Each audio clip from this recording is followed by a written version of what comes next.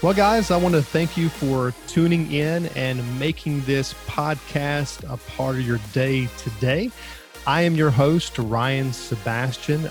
I am joined with my co-host, David Pinkham. Also known as Easily Distracted. Aren't we all? Aren't we all?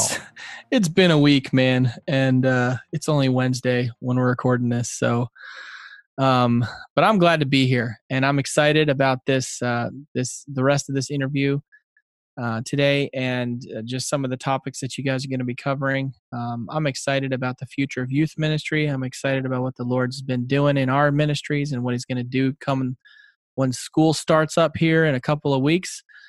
There's a lot going on. Yes, there is, and of course, our school system is right now is completely online. At least for 9 weeks, is completely online, except for private schools. There's some private schools meeting in person.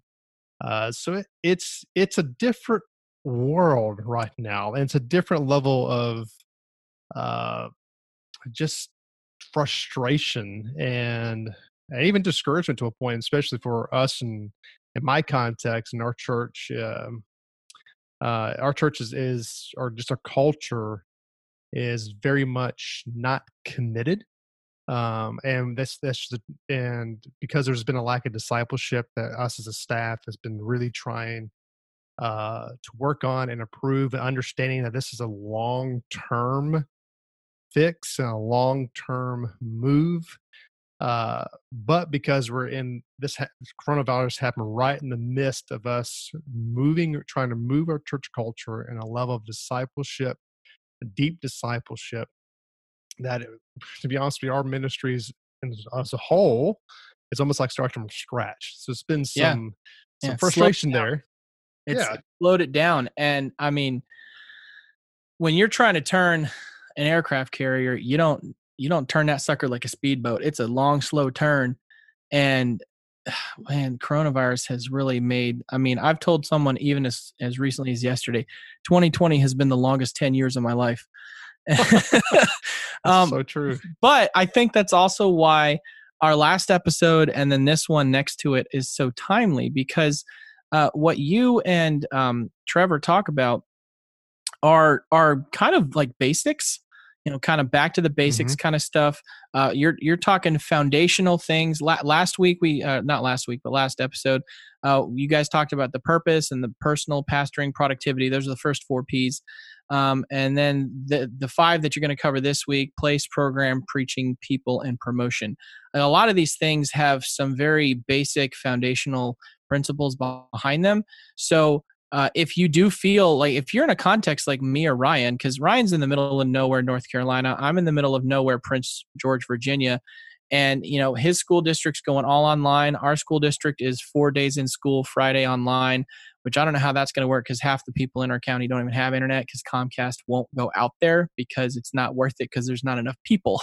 That's where we live. So there's a lot of this that is, like what you just said, back to the basics, back to square one. How do we do this?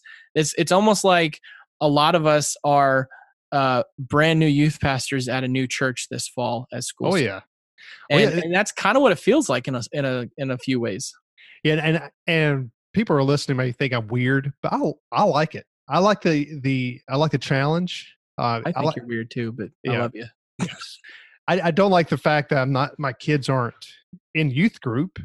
Yeah. I don't like that because this is also producing a sense of laziness among adults, especially when it comes to Sunday morning. Particularly when I think people are getting used to sitting in their pajamas, drinking a cup of coffee, and doing nothing except watching something on a TV, and they're getting used to that, and it's just producing a sense of laziness. And that's seeping even into when it comes to kids in my ministry. to where parents just don't want to drive them, don't want them to go out of the way to do that. And of course, I don't like that part of it, but I enjoy striving to be innovative, to find new ways of reaching teens, reaching people, developing leaders. And I enjoy that. And this is kind of encouraged that. So I love it. But at the same time, there's a part of me that hates it because I hate for the fact I'm missing my kids. My kids aren't here, but they're like your babies. Yes. Love them. Gotta love them. Yep. But yeah, so I'm very was very encouraged when I talked to Trevor Hammaker, particularly about these basics of youth ministry and how, but basically going back to the basics, like how we were talking about, and how to build a better youth ministry. So stay tuned as we talk with Trevor Hammaker.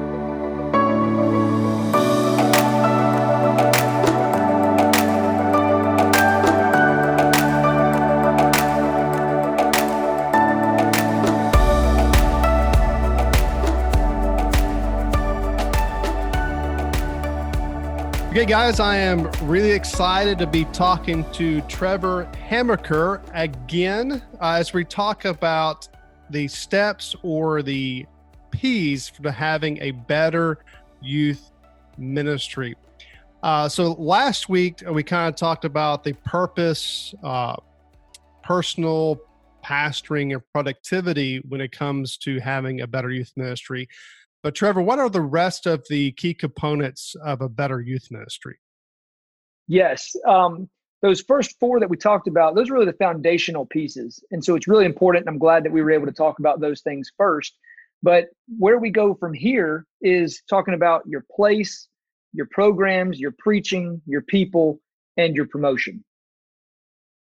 Okay, so so many ministries like find themselves meeting in all kinds of different places. So what are some things that can make a youth ministry space even better?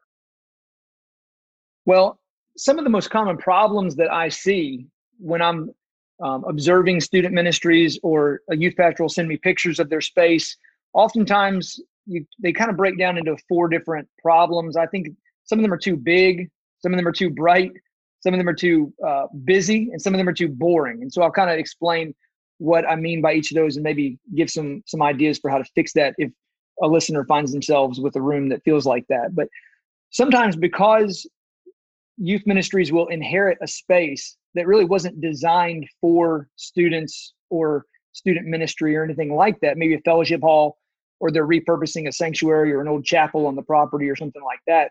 One guy that I'm talking with right now, doing some different coaching stuff, he's meeting in some different trailers that have been retrofitted and kind of melded together to build their space. So if you've got one of these spaces and it's too big, what happens is all of the energy in the room kind of evaporates. It just gets sucked right out of there. And so it's very hard to really generate a level of enthusiasm and excitement and energy that really that kids really thrive on a lot of times. And so if your room is too big, I think one of the best things you can do is get hold of some pipe and drape, which is just some vertical stands and then some heavy, I'm thinking about the right word, canvas, or I guess it's drape, some heavy drape.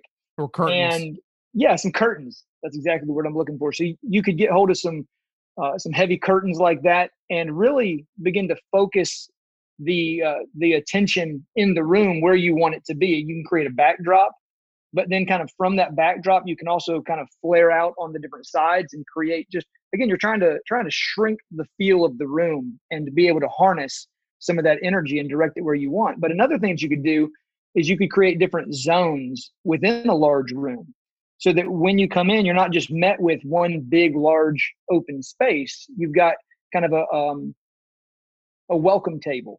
You've got a game area. You've got a cafe. You've got maybe a resource table or area. And then you've kind of got your more dedicated worship space with a stage and that kind of thing. Sometimes it's too bright. And this is a very easy thing to fix. Ultimately, you want to be able to turn off the overhead lights, because a lot of times those overhead lights are just commercial grade bright fluorescent lights. And those are great for a classroom, or great for a dentist office, but they can really hurt the vibe in the room when it comes to students and what you're trying to do there. And so I would just recommend that you maybe invest in some different LED strips, some different kind of up lighting, or some floor lighting, some lamps, something that's much darker, or even dimmable. Dimmable lighting is really helpful as well, because you really just don't want it to feel like your typical classroom type environment, because sure, there is an element of teaching and education to what we're doing, but it's not exactly the same. And so you really want to do kind of dim the lights and set a different kind of vibe and a different kind of mood in there. Again, sometimes the rooms are too busy, and that's just an issue of clutter, where through the years we've been places and accumulated things and taken pictures and had students kind of give us things, and we just collect all of them and we store all of them, and sometimes they're all hanging on the walls. And so what happens is 6 years ago, everybody knew what that was about. 5 years ago, everybody knew who those kids were. But now, as you have new students and a new group of students that are showing up and being a part of what you're doing now, they don't really feel a sense of connection to any of those things. And so if it's too busy, then the easiest thing to do is just reboot, restart. You take everything out, and the only things that you now bring back in are things that have relevance and meaning for what you're doing in terms of your ministry now. And even this goes as far as taking out the trash. A lot of times, if you just dig around and look under some tables, or in a corner, you'll find some old bulletins or some old postcard announcements maybe that you had put together. And that event happened 3-4 months ago, and you've still got some of that stuff sitting around. And so just cleaning it all out, making it neat, making it tidy. And then kind of the opposite of that would be too boring. And that's just where you've probably cleaned everything out and now there's nothing there. And so kids, they want to show up, they want to have a good time. And you got to give them some things to do, whether that's, music playing, some high top tables to be standing around, some games to be involved with. I'm a big fan of creating a cafe.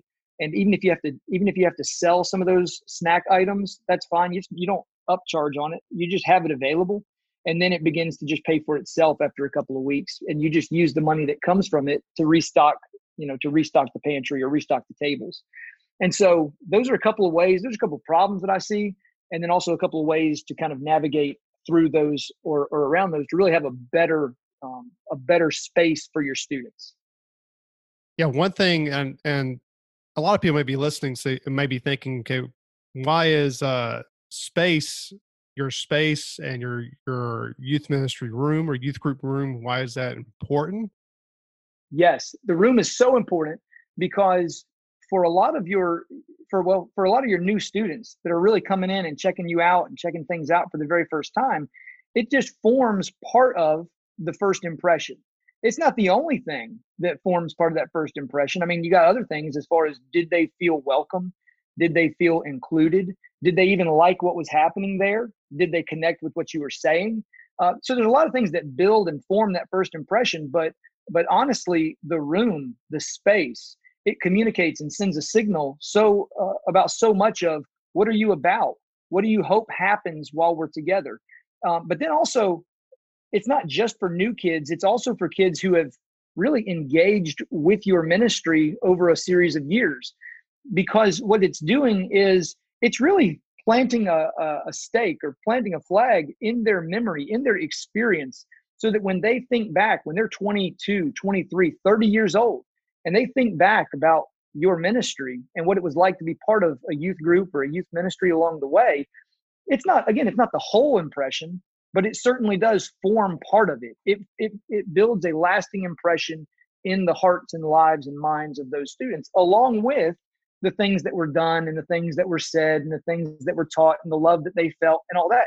But that room, we often associate memories with different experiences and places.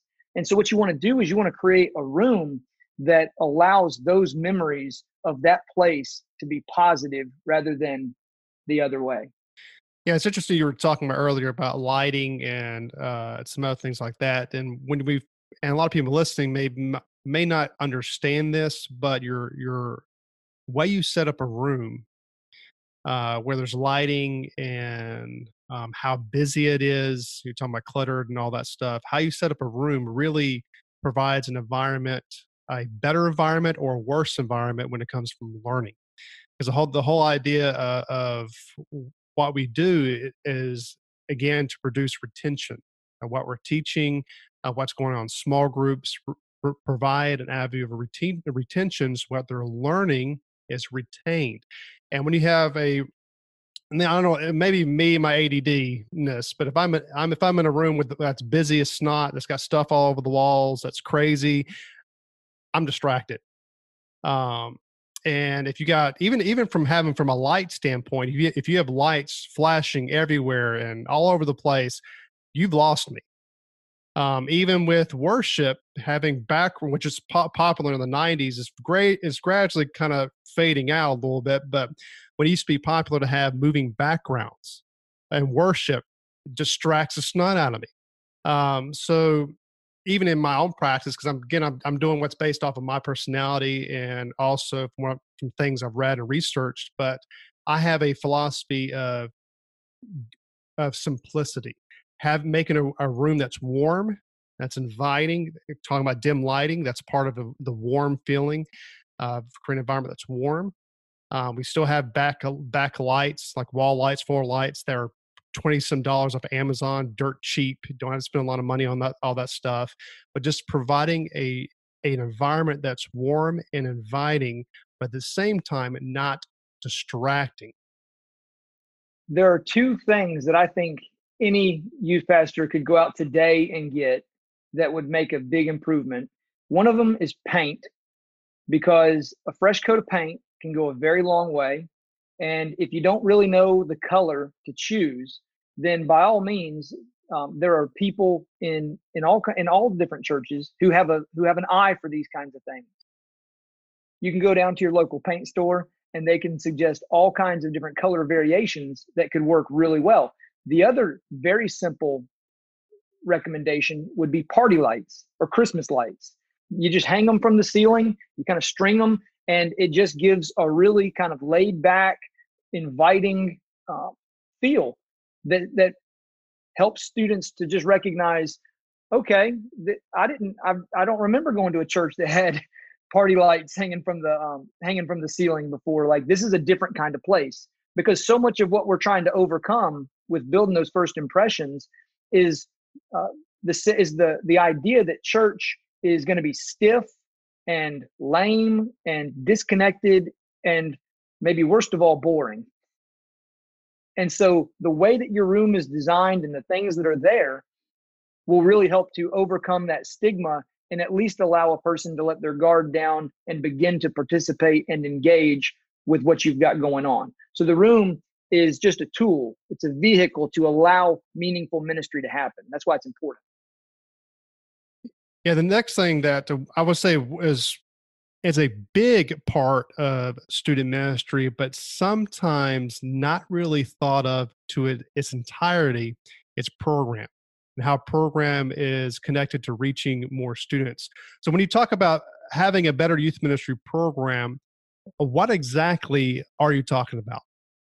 Yes, right off the bat, my first thought as I'm putting together a program, and let me pause there because sometimes programs get a bad rap, and I'll encounter or talk with different youth pastors, and they kind of minimize or dismiss the importance of their programs. Well, years ago, Kurt Johnston, who has a long, successful history doing youth ministry, I read a statement from him that had said that your programs are basically everything that you do.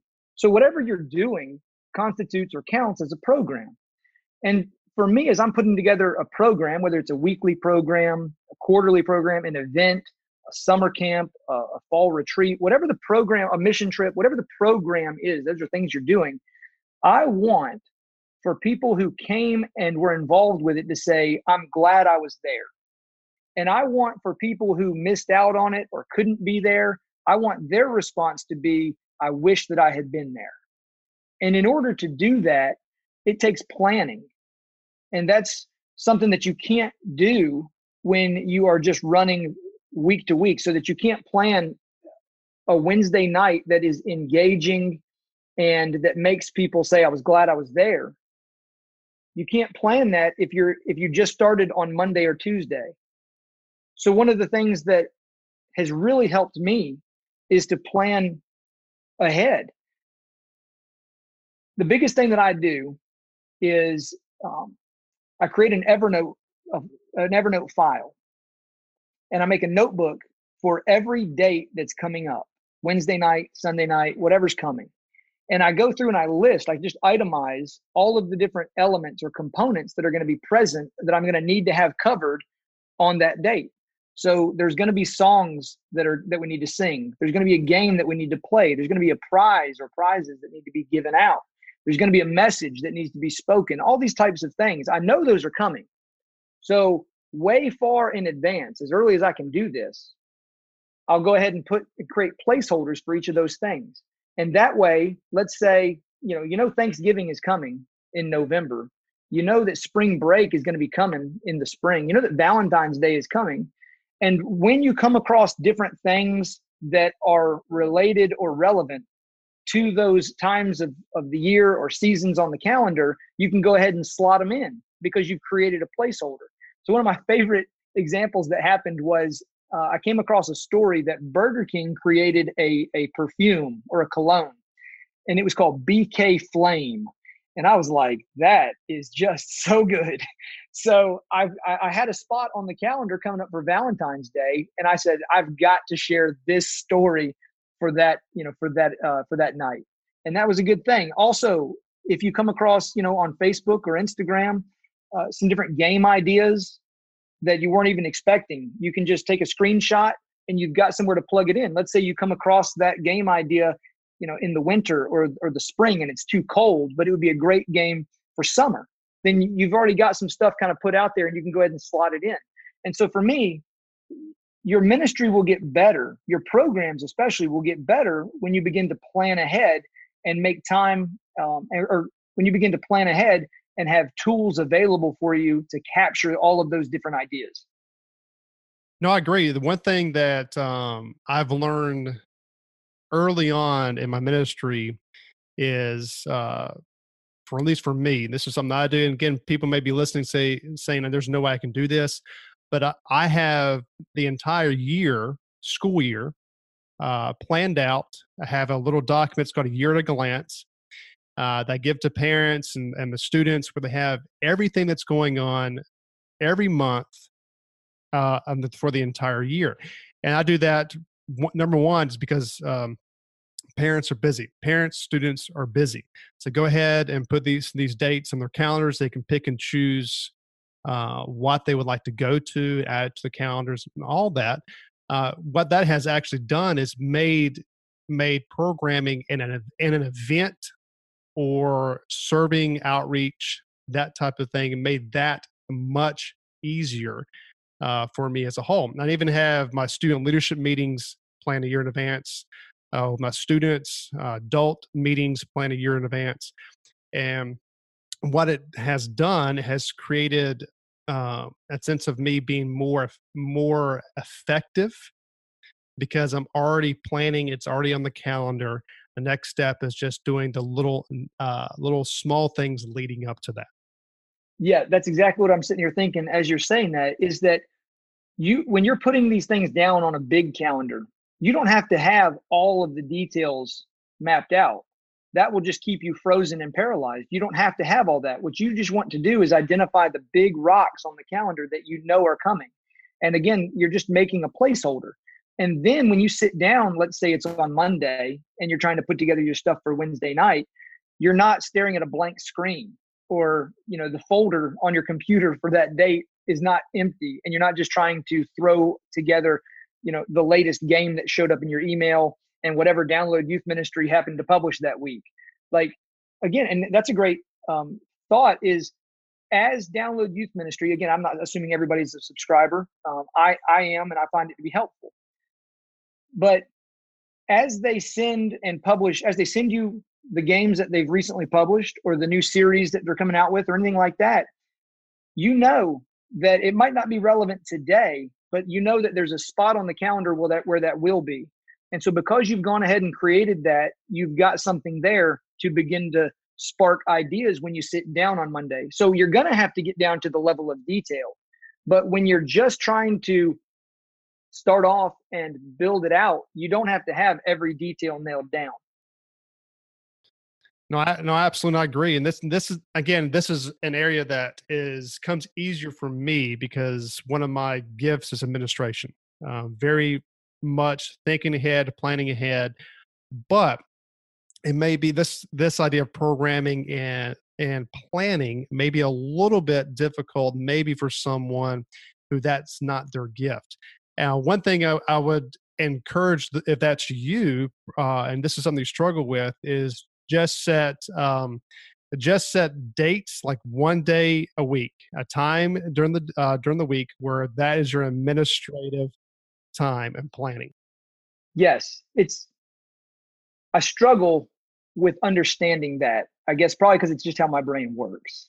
Part of being a youth pastor is more than running around with kids and having fun and building relationships and preaching sermons. Like, those are awesome and necessary things, but there is an administrative professional component to this. The church is entrusting you to manage a budget of some sort if you're in, a full-time, or maybe even part-time capacity. So they're entrusting you with real resources, whether that's money or space or human lives. And so there has to be some level of professionalism to where you have the self-discipline to sit down, and it might not be your greatest strength, and it might not even bring you the greatest joy, but planning and administration is a significant component of being a youth pastor. No, I agree. It's not I would say it's a discipline that you may have to learn if you're not naturally gifted that way. But it's a key component for any type of ministry is some form of administration. Because again, most pastors, no matter what ministry you're over, it's typically over some form of budget, typically over people, leadership aspects, and all that is the realm and entitled and wrapped around administration. So you have to develop that skill, even though it might not be a natural skill that you have. So next thing I want to talk about. We've talked about so far. We've talked about the space. We've talked about program. The next thing I want to talk about is preaching, or you can talk of speaking, teaching, whatever you want to phrase it when it comes to a youth ministry. So, what are maybe your top 3 tips to help people preach better?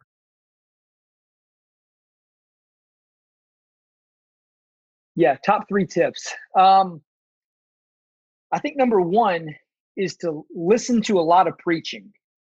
This is something where I don't think we listen to enough preaching.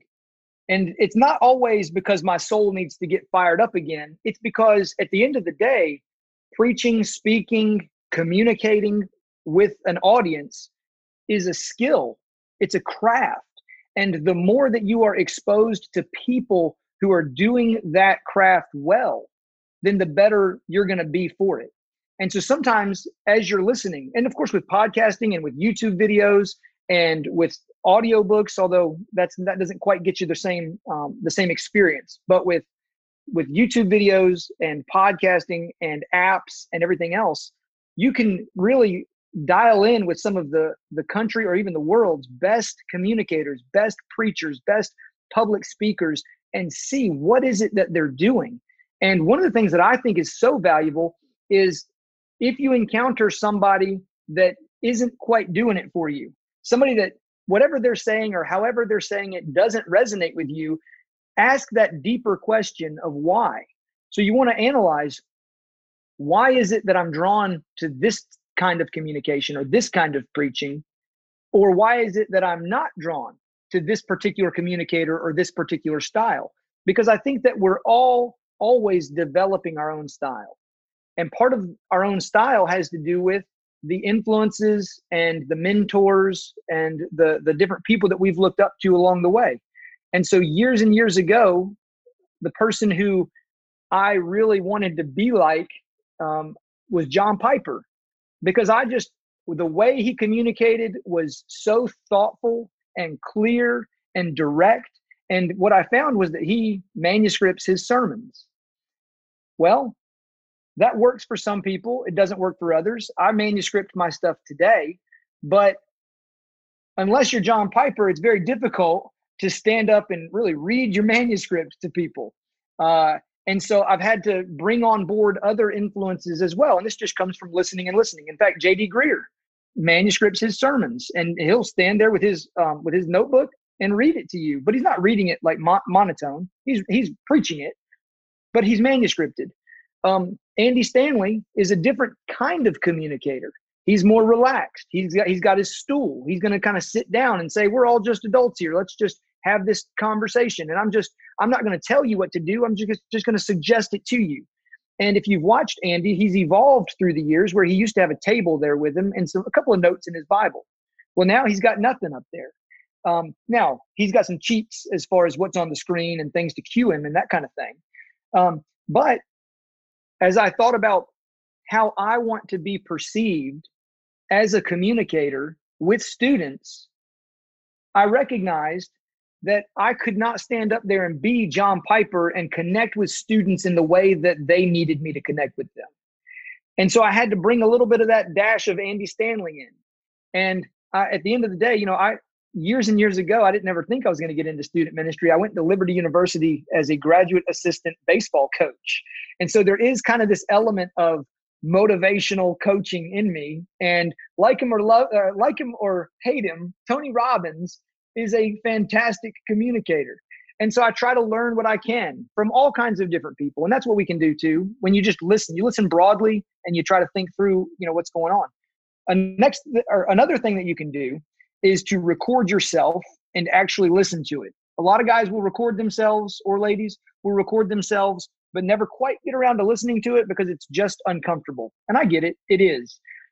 But if you don't ever take the time to listen to the message, then you don't ever hear your tone or your pace or your volume. And oftentimes you go back and you listen and you thought that what you said was so clear. And you go back and you're like, oh, you know what? It was such a jumbled mess. And that's helpful because when you hear that, it allows you to make an adjustment for the next time. And that, to me, this is what it's all about. It's about getting better and making small adjustments and improvements so that next time it happens, it goes more like you wanted it to go. Another thing to think about is when you're listening, it's like, if you're bored listening, they're probably bored listening too. And so it really helps you to tighten up all that you're talking about. And then the last thing for preaching that this is probably the top of my list. Maybe I should have said it first. Reboot the attention span. Kids have a very short attention span. Adults do too. So you're talking, 4, 5, 6, 7 minutes. You're always trying to reboot that attention span, whether it's ask them to say something, ask them to respond, ask them to raise a hand, ask them to ask a question to their neighbor, reveal a prop, call someone up on stage and have them participate or act something out, show a video clip. You're always trying to reboot the attention span. One of the things that I do to do this on a regular basis is I would probably use 30 slides in a 15-minute sermon. And part of that is because I'm always trying to change the visual input. If I have the ability, if there's screens in the room, I'm going to maximize those things because slides are free. And it costs me nothing to make 30 slides for a 15-minute talk and fill those slides with images, words, whatever I can do to keep things moving around, because I know that I'm always a couple of minutes away from losing them. So I'm always trying to reboot that attention. Yeah, one thing when it comes to preaching for me, because this is probably speaking, communicating, I would say is not my natural gift. It's just not something I have to work at. One thing that I've found that works extremely well for me is creating almost a discussion style teaching. Again, if you're in an environment, a youth group environment where you can do that, the average church, I would say, can. Larger churches, maybe a little bit more difficult depending on the size of your youth group. But in my context, I'm in a little bit of a smaller church, smaller youth group. I'm able to do that and utilize that, and that helps with the attention span. Also, I love that you talked about listening to other people and other communicators, and also listening to yourself, because I do feel like that as any type of leader, whether you're a pastor, any type of ministry where you're talking, you should be recording yourself, listening to yourself to learn, and listening to other people who are teaching in that field to learn and to improve, and thinking, I love what the guy said, love how he said it that way. How can I pull that into my teaching style so I can be more effective in reaching my students? Because the whole idea of communicating is being more effective in reaching your students for Christ. That's the whole purpose of it, of you communicating. And if that is your underlying purpose, of course, you're going to try your best to be more effective in doing that, whether it's naturally your gift or not. Like for me, for one thing, I have to do is get out of my comfort zone and act stupid on stage sometimes, and act goofy and do goofy things and act crazy a little bit, which is outside of my personality, in order to engage my students and have them engaged into what I'm teaching. Yeah, it's such a great point, because if you're basically setting yourself aside to serve the students that you're trying to serve, like this is where preaching can really take on a spiritual connection. Because I mean, it could sound trite, but it's really, really not. To put your own ego to the side and to lean in a direction that is maybe less comfortable for you, because it serves the needs of the people that you're trying to meet their needs. That is Christ-like behavior. Putting yourself aside to serve someone else. That's what it is. And when we model that in our preaching, I think that it really does connect with students. Now, the other thing I would say is that you really have to be authentic to who you are, because writing my stuff out is natural to me. There's another guy that I know very well who's a fantastic communicator, and one time he said to me, "I don't understand why you don't just shoot from the hip." And and I was like, "I don't know how you do." So for him, trying to write out and think through not really ahead of time, he knew where he was going, he knew what he was going to say, but he just kind of went up there and felt like, I'm just going for it. That would feel so unnatural to me and clunky. And in fact, I have delivered a message a few times with just no notes at all. And I think what happened is, I don't think it connected very well personally, because it wasn't natural to who I am. I was kind of living in my own head. I was trying to retrace the script. Where am I? And it was all in my own head, as opposed to being present with the students who were in the room and reading their body language and reading their faces. Are they with me? Do they need to reboot? Do I need to ask a question here? I couldn't really engage with the best of who I am for them, because I was consumed in my own head trying to be a guy who could talk without notes. So you got to be authentic to who you are. Yeah, some of the best communicators across, whether it's preaching from a pulpit as a lead pastor down to student ministry and all in between, some of the best communicators still use notes. And I guess there's maybe this mentality that's seeping in some parts of church culture, and maybe some seminaries, not all, is the idea of be a better communicator. A better engaged communicator means you don't need to have notes on the stage.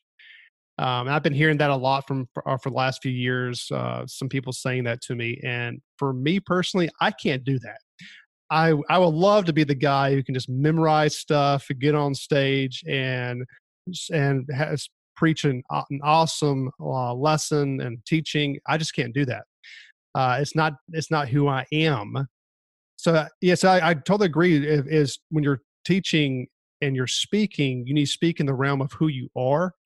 how way God has designed you. Don't try to be someone you're not, because I'm never going to be an Andy Stanley. I'm never going to be a Josh Griffin or Doug Fields. I'm never going to be that way. That's not how God has designed me and designed my personality. So you should be. So just like you're teaching your students to be wrapped in the identity of who God made you. You as a student pastor, a youth pastor, need to do the same thing in every aspect of your ministry in your life, including your teaching. Don't compare yourself to other people. Learn from other people. Don't compare yourself to other people. Yeah, that's very well said. And as I think about kind of finding your preaching voice or your style or whatever, I just feel like we're all a mashup of our biggest influences. And so we take what we can from them and we learn what we can from them and we adopt our own kind of style. And some of that just takes time. I mean, I remember one time I saw Tony Robbins do this like audience engagement trick. And I was like, I'm going to do that. I'm going to try it out. Maybe it will be amazing. Like it worked. It was for him. And so I would say, don't be afraid to try things out and almost try things on, see if it works for you, see if that fits for you. So the trick, I'm sure people are wondering, was he would say something and he was like, if that's you, say I, and which really worked in like a, business motivational party conference context. But I was talking with like 24, middle schoolers, and I'm like, if that's you, say I, and they're like, I think. So I tried it one time and didn't try it again, but I was trying. Mm-hmm. Absolutely.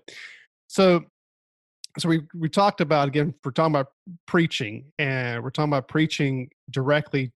It's connected to people, which kind of flows in exactly your next point. So when it comes to people, we're specifically talking about volunteers, even though the student pastor, youth pastor is connected to that.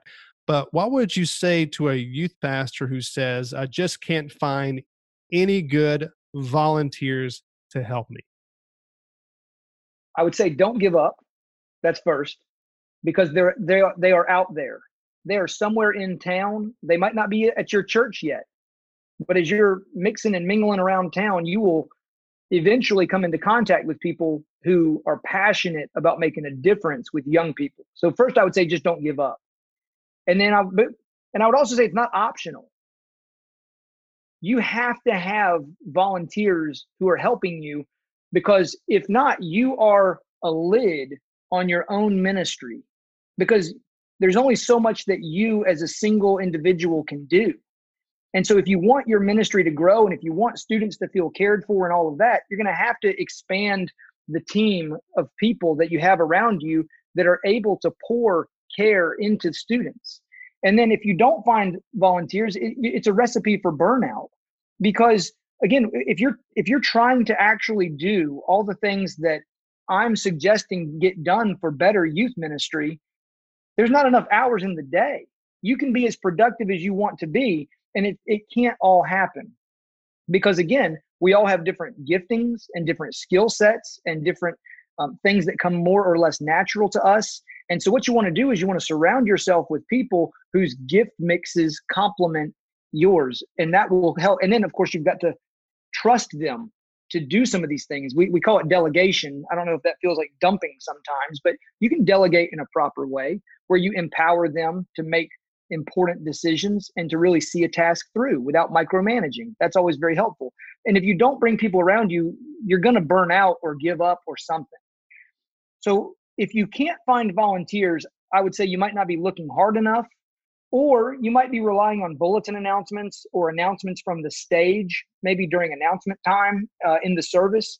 And then you kind of shrug your shoulders and you say, well, nobody's responding. Nobody wants to volunteer. I think that a more effective approach is to identify the men or the women or the young men and the young ladies who you think would connect really well with the students in your ministry context, and you ask them to join your team personally. You go up to them and you say, listen, I think that you would be incredible as a volunteer in our ministry. Our kids think so highly of you, or if they don't yet, our kids would think so highly of you. You could make such a difference with our group. Would you meet with me for breakfast and let's talk about it? I haven't had anybody in all my years of doing this. I've had nobody refuse that invitation.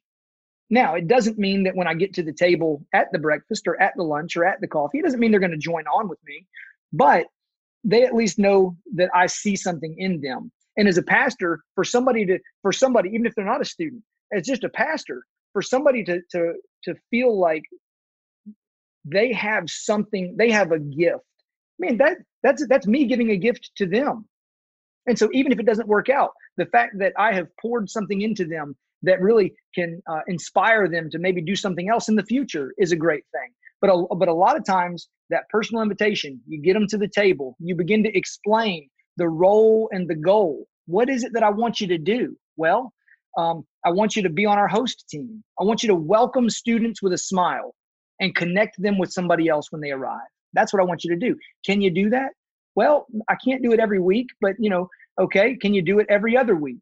And so you're just trying to work with people to give them different ways that they can link up with you and make a difference in ministry, because it's not just about them helping you. Serving in a ministry is a catalyst of faith. And so when somebody serves, they are actually allowing God to build something new in them. And so serving is part of the discipleship process for people. And so you're inviting them to serve with you, not so that you derive benefit, you will, but it's also for their benefit as well. And I think that's a very important point to keep in mind, because you're not badgering them. You're not trying to get them to do something they don't want to do, or maybe you are, but it's in their best interest, and you know that. And so you're coming at this from a position, I love what Jeff Henderson talks about, of being for them. And when you're inviting people to join in ministry, again, the right people, the people that you've identified that could make a difference. And you're saying, I want to invite you in to make a difference. Yeah, I'm glad when you're talking about, and when I thought about this as well, this is immediately what I was thinking about leaning towards is the cold ask. You talk about personal asking, but the cold ask, because let's just be honest, putting an announcement in a bulletin, putting an announcement from the pulpit doesn't work. Second of all, you're running the risk of inviting predators into your ministry. I've seen and heard stories of this multiple times. To where we've had people, because of a wide ask, congregational ask, when a background check is ran, they've seen to pass, blah blah blah blah. So it's opening. You take a risk when it comes to predators as well. So for me, my philosophy is to never do a congregational ask. My philosophy is always do a one-on-one cold ask. But with that, I also encourage my current volunteers to also identify those who would be good serving in our ministry. Because the reality is, I don't know everybody in my congregation personally. I don't know everyone's gifting. My leaders actually, and even now, my volunteers right now, know more people personally than I do. And that's just because I'm around students all the time. I'm not around adults as much as I am with students. And because of that, it's hard for me to gauge who will be more efficient and effective in serving in my ministry. That is an excellent point, is that oftentimes your current volunteers can be your best recruiters for your new or your next volunteers. And then, of course, make sure that your volunteers are in the loop, the ones that you have right now. If they're going to be your best spokespeople and your best sources of referrals, then they're going to have to be having a good time with you. They're going to have to think well of you. You can't roll in and under communicate every single week and be very hit and miss with what you're asking them to do and not be consistent. You've got to, again, this goes back to that element of professionalism. You've got to communicate with them regularly and consistently. You've got to keep them informed, and in the loop. You've got to give them the tools that they need to be able to do to be able to do the best that they can do. And so all of that just has to do with kind of creating a really desirable volunteer culture. You could create, and I'll get into it with student stuff, but you could create T-shirts that volunteers are like, hey, that's cool. I want one of those. Where'd you get it? Well, I got it because I'm a volunteer. Like, oh, okay. And so you create this cool dynamic of, I want to be part of that. Mm-hmm. No, absolutely. That's the kind of, in a previous episode, we talked about retaining volunteers, and that's kind of on the lines of retention and retaining is investing in your volunteers. Because reality, part of youth ministry, and this is something that I think in the past was never talked about very much. I think it's more talked about now than ever has been. Is that one of the most important roles for you as a youth pastor, a youth worker, is equipping your volunteers, because the part of being a pastor is equipping others for the work of the ministry. And so equipping your leaders, your adult volunteers, is so important, because reality is depending on the size of your youth group, you cannot do everything on your own. And I just know for me, my personal experience, and I've talked about this a little bit on the podcast before, that there was a point in my ministry where I was doing everything, from speaking, from running tech in the back, from doing worship, part of worship. I was visiting 2 or 3 or sometimes 4 students a night, not a night, but a week. And my wife was visiting on the other nights. And so we only spent time as a family probably twice a week around dinner table. We're always gone. And I just remember I got to a point where I just said I could not do it anymore. My marriage was suffering. My family was suffering. And I just went to one of my leaders and just laid it out, my schedule. And he looked at me as bluntly honest as he can and said, "You're an idiot." So you're not going to be able to survive doing this as your kids get older. And so that's when it was a turning point for me, was realizing, hey, I have to start investing and really equipping my leaders to take over some aspects and take ownership of the ministry as well. That last word that you said in terms of taking ownership, that's such a big deal, because when you hand things over, they might not be done like you would have done it or as well as you would have done it or whatever. But you have to be okay, because you can't do everything. And part of handing things over to other people and entrusting them and giving them that ownership is, well, they get buy-in, but also they're developing. If you're a youth pastor, hopefully you've been involved with leading small groups for some good amount of time. You've been involved with speaking or preaching for some good amount of time. You've been involved with studying the Bible for some good amount of time. Well, for a new volunteer, this might be some of the first times that they've really gotten involved with that. And so as I remember back to some of the first small groups that I led, it was not very helpful, and it was not very engaging, and I probably overtalked and overshared and all of that. But I learned. And so that's where the only reason why I was able to learn is because some good youth pastors along the way, they didn't give up on me. They kept kind of coaching me and guiding me and saying, how'd that go? And I'd think, and we'd talk, and they would help. And as the months went by, I got a little better. And they were more clear about what I needed to do and what they expected of me. And that's how it goes. And so don't give up on your volunteers too soon, and don't rip out the reins from them and say, I'll just do it, because that robs them of a chance to really own what's going on and really develop. No, I agree. And so far we've talked about how your space, your place. We've talked about program, preaching, and also the people. The last thing I think is something sometimes very much overlooked, especially in smaller church environments. Larger church environments, I see it more invested in this, and that is promotion. So, which is spreading the word about what you're doing. Another term that a lot of churches don't necessarily use as much as marketing. So is there a reason this is listed last? There is an order to everything that you're doing? Yes. And this is listed last because, in my opinion, you don't want to promote your ministry until you're ready to promote your ministry. I think about a time I was working at a church, And somebody had a great idea.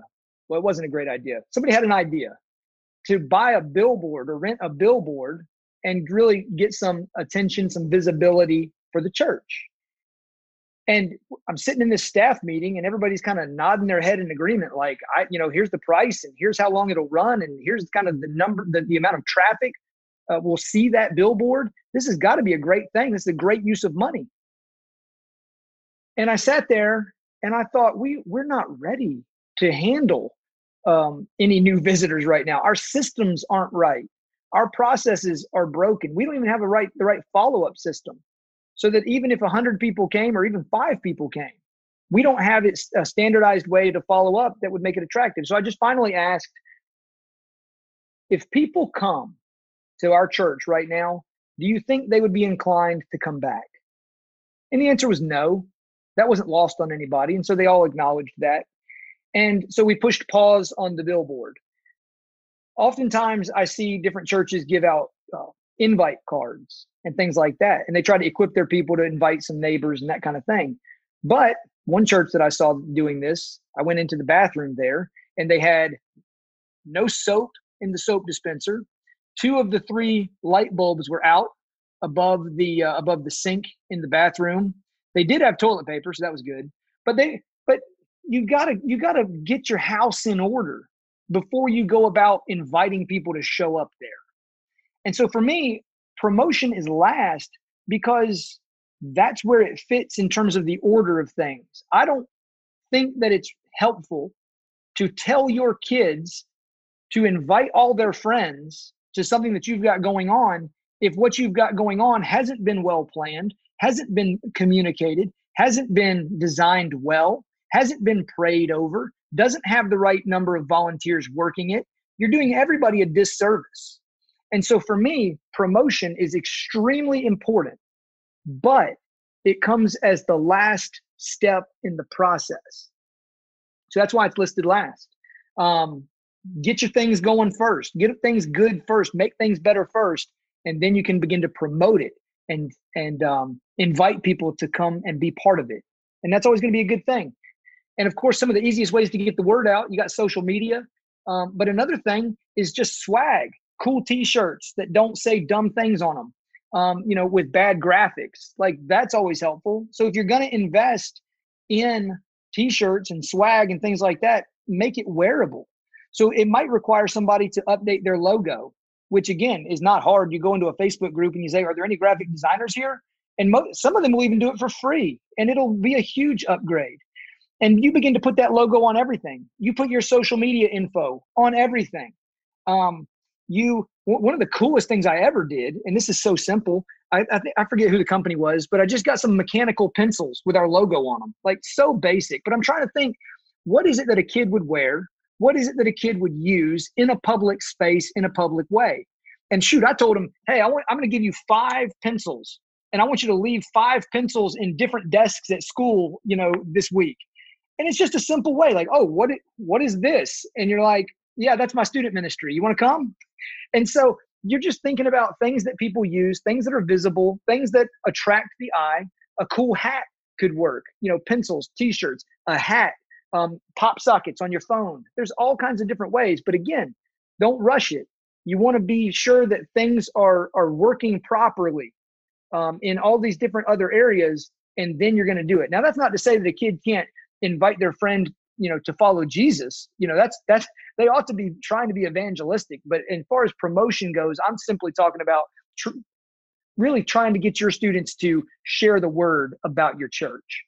Don't try to make that happen too soon. Yeah, and also I liked how we talked about you were talking specifically swag, but tying it in as a tool for an invitation, or even a tool for a conversation starter, even a gospel conversation starter.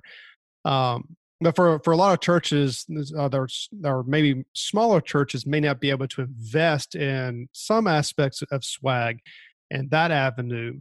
But you mentioned social media. Social media is such a useful tool, and it's absolutely free. It's just a neat way you can promoting not necessarily, you can talk about events, but I want to use social media, or you can use Facebook maybe to talk about events, but specifically Instagram, Snapchat, or TikTok, whatever your ministry is using as ways highlighting your youth ministry, what's going on in youth ministry, stories, kids coming to Christ, and maybe them sharing their testimony, using things like that as promotion, as a tool to see how God is using your students, your student ministry in a powerful way, and inviting others to be a part of it. Yeah, you're exactly right. You want to put your students in the best light. That's what people share. So that if you want somebody to, repost or share whatever you've shared, you want to be able to put your students in the best light. And I think this is coming from a place of personal, what I've seen. And I don't understand why there are some youth pastors that insist on posting pictures of their students that really put them in it's not the best picture, and the student isn't happy with it, and it's frustrating to the student, and they're not going to share it. And so one of the ways that this is what I did all the time. If I had a picture of a group, a picture of a student, a picture of whatever, I would run it by them first and say, hey, here's the picture. Are you okay if I share this? If they say no, it's not getting shared, because I don't want a student to feel like I am putting them into the public space in a negative way, or in a way that's embarrassing to them. That's not what I'm about. And that's not going to advance what I'm trying to do with them, in terms of influence. And it's not going to get shared. And somebody might laugh, but in the end, I might be only contributing to some bullying. So that might be over the top, right? But that strikes a nerve with me, where if you're going to be posting pictures of students, make sure that you're putting them with their best foot forward, something that they would be happy to share with others. No, absolutely. There's one other thing I wanted to just touch on just briefly as we wrap up is one thing, because when I looked at you have created a scorecard of all these different aspects of a better youth ministry, and underneath promotion, you talked about one thing which I think I use all the time, but I think it's a great tool for any youth pastor, is creating videos after an event. This taking short little, what you can do is you can take your phone. Everyone's got a smartphone, taking short little clips, 15-second clips, and creating a 2 to 3 minute video. And for those of you who are not tech savvy, which some people aren't, an easy app you can get on your phone. It's called Quick, Quick, Quick, which is basically made for GoPro. But you can use that and pick the clips you want to use in your video, and it's got different themes. It's even got music you can select, and it creates the video for you. But that's just a great little tool, a little snippet to use after event to pump up what's going on in your youth ministry, so other students see what's going on, other parents see what's going on, and it brings a sense of excitement of what you're doing. Yeah, you're exactly right. Because like I said, you want the students who were there to say, I'm glad I was there. And you want the students who weren't there to say, I wish that I had been there. And capturing some of those moments, and you can even ask a parent or another student to do that, capturing those moments and bringing together some sort of highlight from the service or from the program or from the event or from the activity is always going to be a big win. I agree. So I know we talked about this last week, but just in case we have new listeners listen this week, if somebody wanted to connect with you to learn more about these areas of a better youth ministry, what is the best way to get connected with you? Well, betteryouthministry.com/Ryan. I created a page just for your listeners, and you mentioned the scorecard. If they go to that address, then they can grab that scorecard for themselves and be able to look at all those different areas and kind of how to unpack them and make some improvements in their ministry. That's betteryouthministry.com/Ryan. Well, Trevor, I just want to thank you for taking the time out to come on the podcast today. Well, I appreciate you having me, and hopefully we'll be able to talk again soon.